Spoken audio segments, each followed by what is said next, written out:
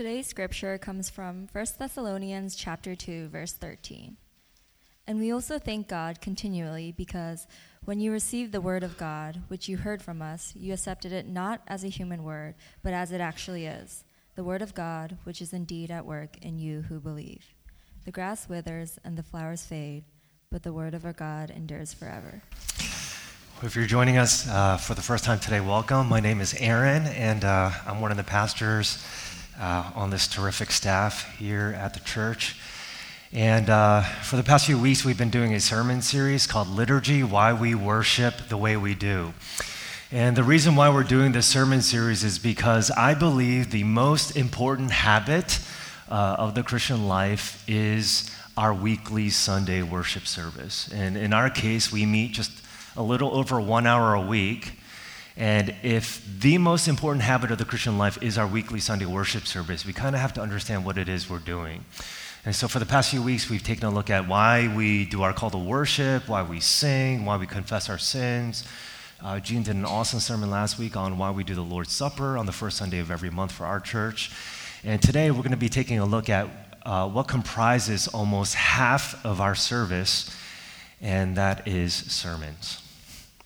Why do we listen to sermons? Do you know that if you've come to Exilic or another church every single Sunday this year, you've listened to 52 sermons this year? If you include Good Friday, 53 sermons this year. If you've grown up in the church your whole life and you're at least 20 years old, you've already listened to 1,000 sermons. If you're over 30, 1,500 sermons. If you're over 40, you've listened to 2,000 sermons in your life. So here's a question. Why do we listen to sermons? And that's what I want to take a look at today. I want to take a look at three things. Number one, why do we listen to them? Number two, how should we listen to sermons? And number three, what happens when we do listen to sermons? Okay. So why do we listen to sermons?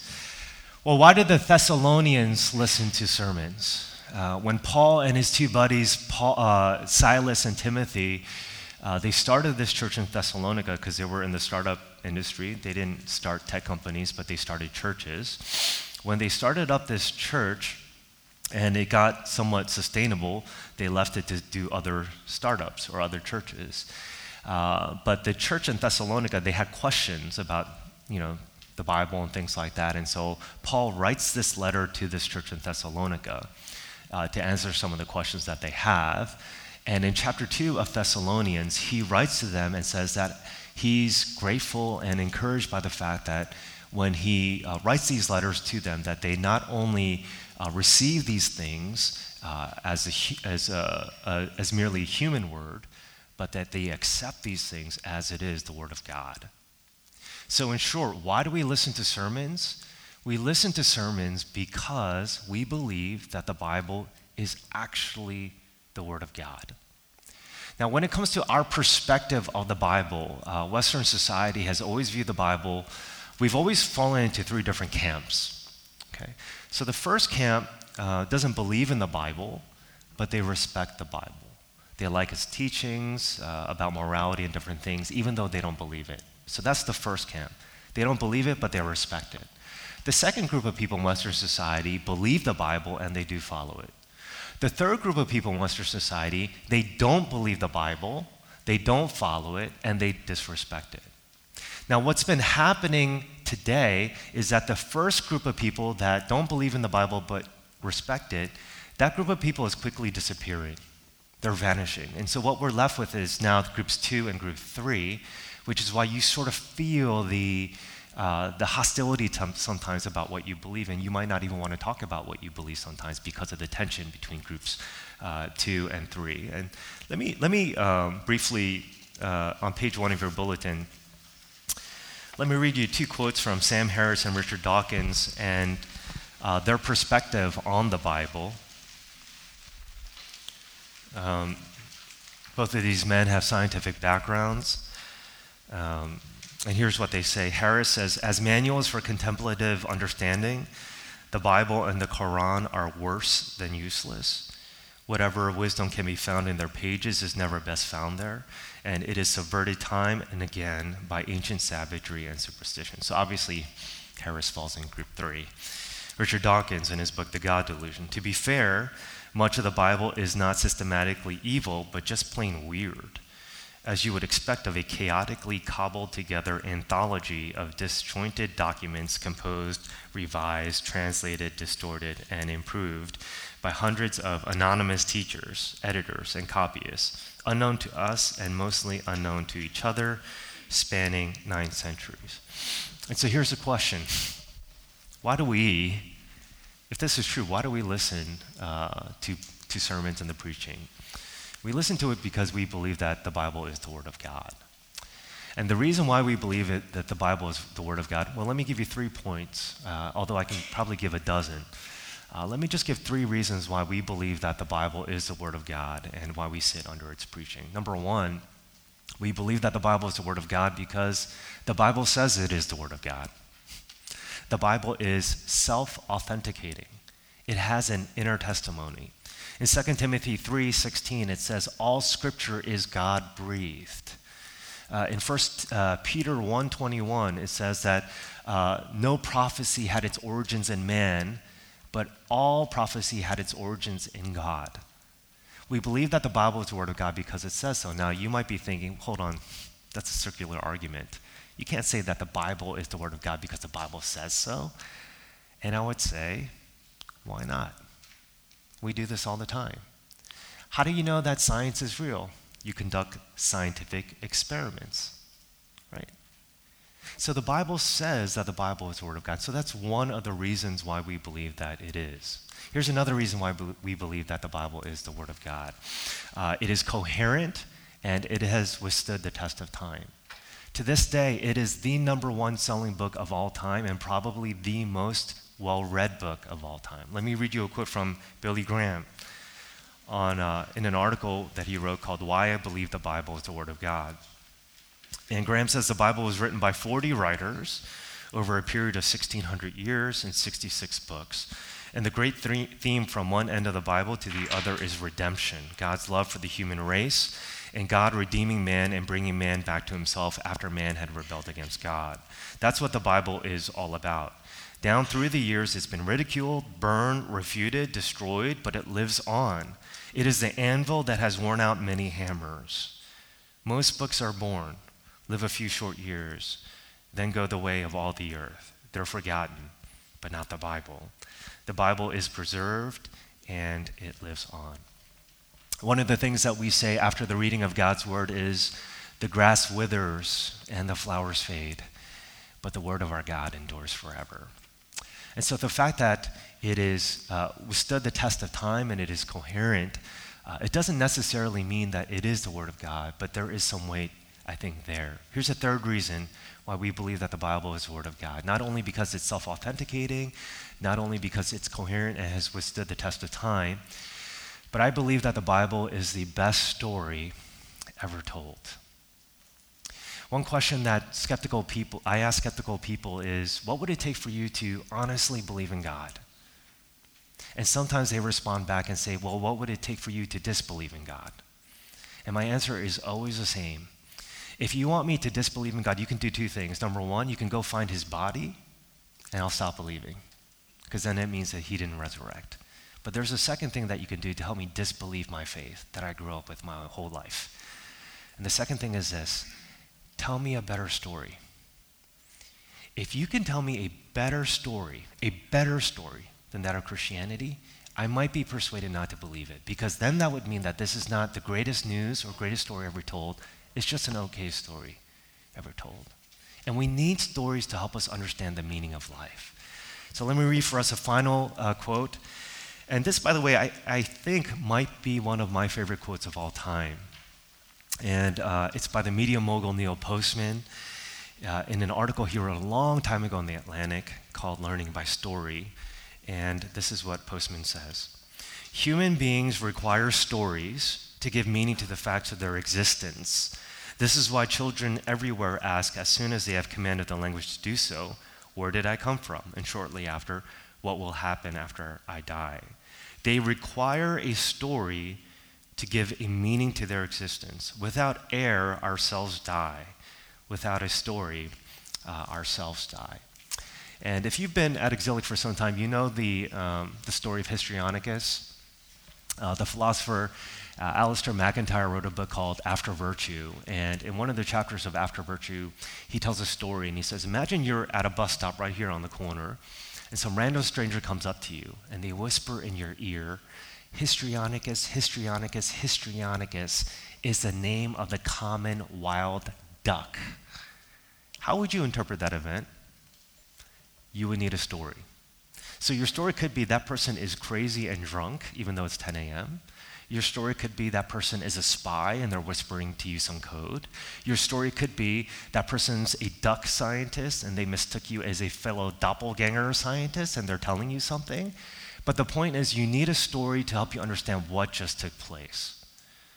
And similarly, I would say that we need a story to help us understand all of life, and in particular, your life. And so the question then is, what story best helps us understand who we really are? Is it Darwinianism? Is it evolution? Is it atheism? What story best encapsulates who we are and why we're here? And I believe that the Bible is not only the most comprehensive story ever told, it is not only the most compelling story ever told, but I believe it's also the most coherent story ever told. So those are some reasons why we believe that the Bible is the Word of God and why we sit under its preaching. When we sing, we're speaking to God. But when we hear a sermon, what's happening is God is speaking to us. It's not my words that matter, but it's His words that matter. So that's why we listen to the preaching, because it's the preaching of God's Word. Now, how do we listen to sermons? Now, this might sound a little bit strange because you don't watch a television show on how to watch television shows. So why do we need to hear a sermon on how to hear a sermon? Well, in 1940, Mortimer Adler wrote his iconic book, How to Read a Book. And that might sound strange to you, but this book sold over 500,000 copies, and to this day is still very, very influential. And when you read the book, Adler quickly convinces his readers that just because you know how to read, it doesn't mean that you know how to read effectively. And so when you read the book, he talks about how to read a book effectively, how to understand the main thesis of the book, a main thrust of an argument, how to go back to your underlining and highlights in an effective way. And so Adler teaches people how to read as they're reading his book. And similarly, there's a right way to listen to a sermon, and there's a wrong way to listen to a sermon. There's a right way to preach, there's a wrong way to preach. And so the question is, how should we listen to sermons in the right way? Well, believe it or not, my favorite movie of all time dates all the way back to 1992, and it's a basketball movie called White Men Can't Jump. It is my favorite movie of all time. And this movie is not just about basketball. It's about race dynamics. It's about unlikely friendships. And of course, it's about love. And the two characters in this movie is a white man named Billy Hoyle, who grew up in the South and played basketball in a small school in Louisiana. And Billy Hoyle uses the stereotypes against him as a white man, and he dresses the part as a person that doesn't really look the part, doesn't really look like an athlete. And so he hustles people on the streets of Los Angeles for cash. And one of the people that Billy Hoyle hustles is an African-American man who's a living legend on the streets of LA named Sidney Dean. And Sidney Dean quickly jumps on the stereotype, and Billy Hoyle out-hustles him for cash, and they quickly develop an unlikely friendship. And now they form this alliance, and they begin to hustle other people on the streets of Los Angeles. And one day after they hustle another group of people on the streets, they jump into Billy's car, and Billy pops in this cassette tape. Cassette tape, back then, is one way to listen to music if you don't know what it is. If the machine didn't work, you would also have to use your finger to rewind it. So that's what it is if you don't know what it is. So Billy Hoyle pops in a cassette tape of Jimi Hendrix. And Sidney goes, "What are you doing?" And Billy says, "I'm listening to Jimmy." And Sidney says, you can't listen to Jimmy. And Billy goes, what do you mean? I'm listening to Jimmy right now. What do you want me to eat him? And Sydney goes, no. You can't listen to Jimmy. Actually, what he says is you can't hear Jimmy. You can listen to him, but you can't really hear him. And this episode goes into this whole thing about race and whatnot. And the point of that is, and I think Sydney is right, just because you listen to something, it doesn't mean that you're really hearing something. There's a difference between the two things. And it's interesting that when you look in Scripture, it says that faith doesn't come by listening, but it says that faith comes by hearing. This is the reason why the reformer Martin Luther said that the heart isn't the most important organ in the body, it's actually your ears. Your ears are the most important organ in your body because faith comes by hearing. Now, we can probably list about a dozen ways on how we can be better hearers of God's word. So, for example, you can pay attention to your attention. If your attention is drifting, pay attention to your attention. One other thing that you can do is if you're sleepy, don't come to the 11 a.m. service, come to the 1 p.m. service so you're more alert. And if you're still sleepy at the 1 p.m. service, sit in the front row and take notes so that you hold yourself accountable. Now, this doesn't work all the time. I remember I brought my friend who I'll keep anonymous to Redeemer to hear Tim Keller, who's this iconic preacher. There's like hundreds of rows, and we sat in the 5th row. Literally 5 minutes into the sermon, he's like, with his mouth. I could have fed him dinner with how wide his mouth is open. And so it doesn't work all the time, but it is one way of holding yourself accountable. You can listen in a way that is critical. So you can ask the question, so what? Anytime a preacher is speaking. So what? So what's the point? How is this relevant for my life? And you can be engaged. You can look at us in the eye instead of just looking down. One way, if you want to hear better preachers, be a better listener. There's probably nothing as discouraging as someone that is totally unengaged. So if you want your pastors to be better preachers, be a better listener. So these are just some practical ways on how we can listen to sermons. Yeah, you can do the nod, you can do the silent amen, you can say preacher, pastor. These are all different ways on how we can be more engaged. But let me give one really good way of how you can be a better hearer of God's word, and it's found in this verse. So if you take a look at it again, it says that the Thessalonians not only received it as the word of God, they not only accepted it as the word of God, but they also received it as the word of God on the first and second line. And the word that is used here for received, it doesn't mean that they just accepted the word of God, but the word received also means that they applied the word of God. The purpose of preaching is not just for information purposes. The purpose of preaching is always for transformation purposes. Now, you cannot be transformed without the right information, but the purpose behind it always, the goal, the telos, is always for transformation. And the reason for that is because when we preach God's word, what we're doing is we're making the gospel audible. But when we live God's word, what we're doing is we're making the gospel visible. And so the purpose of preaching is always not just information, but the purpose behind it is always transformation. One of the fascinating things for me when I compare and contrast the demons' perception of Jesus and the disciples' first impression of Jesus. And when the demons interact with Jesus, they always say, "We know who you are." When the disciples first meet Jesus, their question is, "Who is this man?" The demons say, "We know who you are." The disciples say, "Who is this man?" And what that means is that just because you're listening to something, it can easily go in one ear and out the other. In other words, the proverbial coin hasn't dropped yet. And that was certainly the case for the disciples, which is why Jesus says to them over and over again, you have eyes that can see, but you do not see. You have ears that can hear, but you do not hear.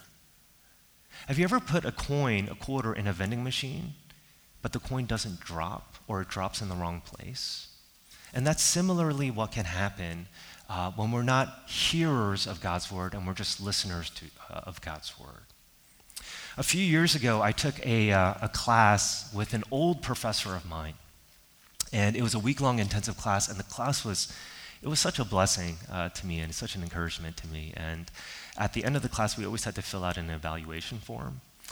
And I just remember checking all fives off for him because it was such a stellar class. And after the class was over, it dawned on me just how great he was. And I didn't remember him being that good of a teacher, actually. I remembered him actually being quite boring. And as I thought about how is he such a good professor right now when I always thought that he was a little bit boring, I realized something, and that something was that he's always been a good professor. It's just that I was now a different student. When I first took a class with my professor, I was a 23-year-old, like basically right out of college, learning from him. But this time, I was 37. I was 14 years older. And now I was sitting under his teaching again. And I realized that he hadn't changed, but it was me that changed. And throughout the course of some years, I had learned to become a better hearer. Now, you might be thinking, okay, what am I supposed to do? I can't just get older all of a sudden, right? I am what I am. But there is a sense in which certain people are more mature beyond their years. And I think one of the things that you can do to become a more mature hearer of God's word is to receive it. In other words, apply what you're hearing every single time. Don't just be a listener or a hearer, but apply what you're learning into your own life. In James 1, it says, do not merely be a listener of God's word and so deceive yourselves. A person who merely listens is like someone who looks in the mirror, walks away, and immediately forgets what they look like. But a hearer of God's word is also a doer of God's word, so that when they look in the mirror and walk away, they remember what they look like and remember what they learned. And one of the ways that you can do that more and more in your own life is by actively applying what you're hearing into your own individual context. All right? So why do we listen to the preaching? It's because it's God's word. How do we listen to it? By applying it into our own life. Now, thirdly, what happens when we do listen to the preaching of God's word? And there's a last phrase in this verse which says, which is indeed at work in you who believe. When our church first started 4.5 years ago, the hardest night of the week for me was not Saturday night when I was trying to finish up the sermon. The hardest night of the week for me was always Sunday night, particularly when I botched the sermon that morning. And I would always think to myself as I'm sleeping on Sunday night, I could have said that better, or I shouldn't have said that, and I'm my own worst critic. And so Sunday night was always the harshest night for me. I barely could sleep. But after some time, I started seeing a pattern. And one of those patterns was this. When I thought I preached an awesome sermon, it'd be like crickets sometimes, no feedback whatsoever. I thought it was like a grand slam, no feedback. And there are other times where I thought the sermon was terrible. And sometimes people would come up to me, and I don't think it was just out of sympathy, but they would come up to me, I hope not, but they would come up to me and they would say, that was really good. Like, I really appreciate what you said about this and this. And after about the 6th or 7th time that happened to me, I started realizing something. And that was this. It's not the preacher of the word that matters. It's the word of the preacher that matters. In Hebrews 4, it says something very, very interesting, and it says that the word of God is alive and active. The Bible not only says things, it does things because it's alive. It convicts, it encourages, it edifies, it imparts wisdom. It not only says things, this thing does things because it's alive. And perhaps the greatest thing it does is that it instills hope to every single one of us. About a year ago, I started watching, I don't get to watch a lot of TV, but the title hooked me because it was called Living Biblically. And I'm assuming none of you have heard of it. It was on CBS. It didn't last for more than a season. It was on CBS. Sitcoms are really hard. And so, but the title got me, and so I started watching it, and it was about a New Yorker named Chip Curry. And Chip, in this season of life, he had just lost his closest friend to something. And so he was really devastated. But then he was also encouraged by the fact that his wife was now pregnant. And so Chip is sort of feeling all of this emotional stew that he's kind of swimming in, and he's trying to figure out, okay, what's the meaning of life now? How should I live to be better? And so he goes into a bookstore and he gets a basket and he fills his basket with all these books. And as he's checking out to purchase the books, one of the books is a Bible. But Chip didn't put the Bible in his basket, and so he tells the cashier, I don't want to buy the book because I don't know how this got in my basket. But then he thought to himself, maybe this is like some kind of divine intervention or something. So he says, okay, actually I'll buy it. And so he buys the Bible and he begins to read it, and he embarks on this new spiritual journey where he decides to live a biblical life to the T. So he throws out all of his clothes that are like 50% cotton, 50% polyester, because you can only wear clothes with the same material. He cuts out pork. He stops cursing. He does all these different things. There's even a scene where one of his coworkers admits to him that he cheated on his wife or girlfriend. And in the Old Testament, it says to stone him. And so he's like, what am I supposed to do? And so he gets this little pebble and just gently throws it at his shoulder and runs away. Because he wants to live a biblical life to a T. But one of the things that he realizes as a modern New Yorker is that it's really hard living a biblical life. Down to the letter of the law, it's really, really hard. And one of the mistakes that Chip Curry made was that he thought that Christianity was fundamentally the same as every other religion, just superficially different. And what he didn't realize is that Christianity is actually superficially the same as every religion, but fundamentally different. Let me say it again. He thought that Christianity was fundamentally the same as every other religion, just superficially different. He didn't realize that it's just superficially the same, but fundamentally different. And the reason for that is because in religion, the purpose of religion is to live a more moral life. Do more good things than bad things, and your moral performance is up to par, you'll get paradise, nirvana, etc. But in Christianity, that's actually not the purpose. That's not the goal. If anything, the point of this book, the point of the Bible, is to show you that you're not as good as you actually think you are. C.S. Lewis once said, you don't know how bad you really are until you try hard to be good. And certainly that's what Chip Curry was trying to do. He was trying to be as good as possible. But he realized that there's this sinful nature that's a part of him that he can't take off that causes him to be bad. If your worst critics could climb into your heart, you know what they would find? They would find only more ammunition to use against you. But the purpose of life, as if we could, the purpose of life is not to go through life with a 100% approval rate, as if we could, because we can't. But the purpose of life is really to understand that we have already been approved. Because what Jesus does as he comes down from heaven and crawls into our hearts is he takes those files, he throws them out, he empties the trash bin and hits delete. And he takes those files and puts it into his own life as if he had done those things himself. And instead, he gives you his perfect righteousness. That's the gospel. And he lived that perfect life. He died that perfect death once and for all. However, even though he died once and for all, the power of his Holy Spirit is continually at work in our lives, particularly when we sit under the preaching of God's word.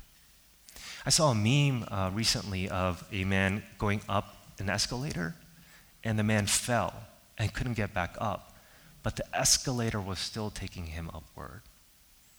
And similarly, though you stumble, and you will, and though you fall, and you will, and though you do some stupid stuff, like myself, just know that it is the power of his Spirit that is still at work in your life, carrying you up to heaven. My daughter Logan broke into my wife's makeup bag this week. And I don't know what that thing is called, but to darken your eyebrows, eyebrow darkener. And she painted a unibrow right across, and she also gave herself a mustache. And it's the funniest thing you'd ever seen. Now let's say that Logan also broke into mom's closet, and she also wanted to wear one of her dresses. Obviously, that dress would be big on her, but you know what? She's still wearing it. And one day, she'll actually grow up and fit into it. And similarly, sometimes our sins and the stupid things that we've done, it's as if we're wearing rags. But Jesus takes those rags off and he clothes you in his perfect robes of righteousness. Now, those robes are humongous. But one day, you will grow up into it. You will attain, you will fit into what you've already attained and what you already hold, because the power of the Spirit that is at work in your life. So let me close with a song, even though this is not a singing sermon, that I grew up singing in the church, that I think has tremendous theological ramifications. And it goes something like this. Little by little, every day, little by little, every day, my Jesus is changing me. Since I've made a turnabout face, I've been growing in his grace. My Jesus is changing me. He's changing me. My precious Jesus, I'm not the same person that I used to be. Sometimes it's slow growing, but there's a knowing that one day perfect I will be. I really did not expect that. Look at Pastor Gene's face right now. He's like, that was awful. I can't believe you're clapping about that. Though we stumble, though we fall, one day perfect we will be. And it is because of the power of God that is continually at work in our life. That's why we sit under the preaching of God's word. Let's pray together.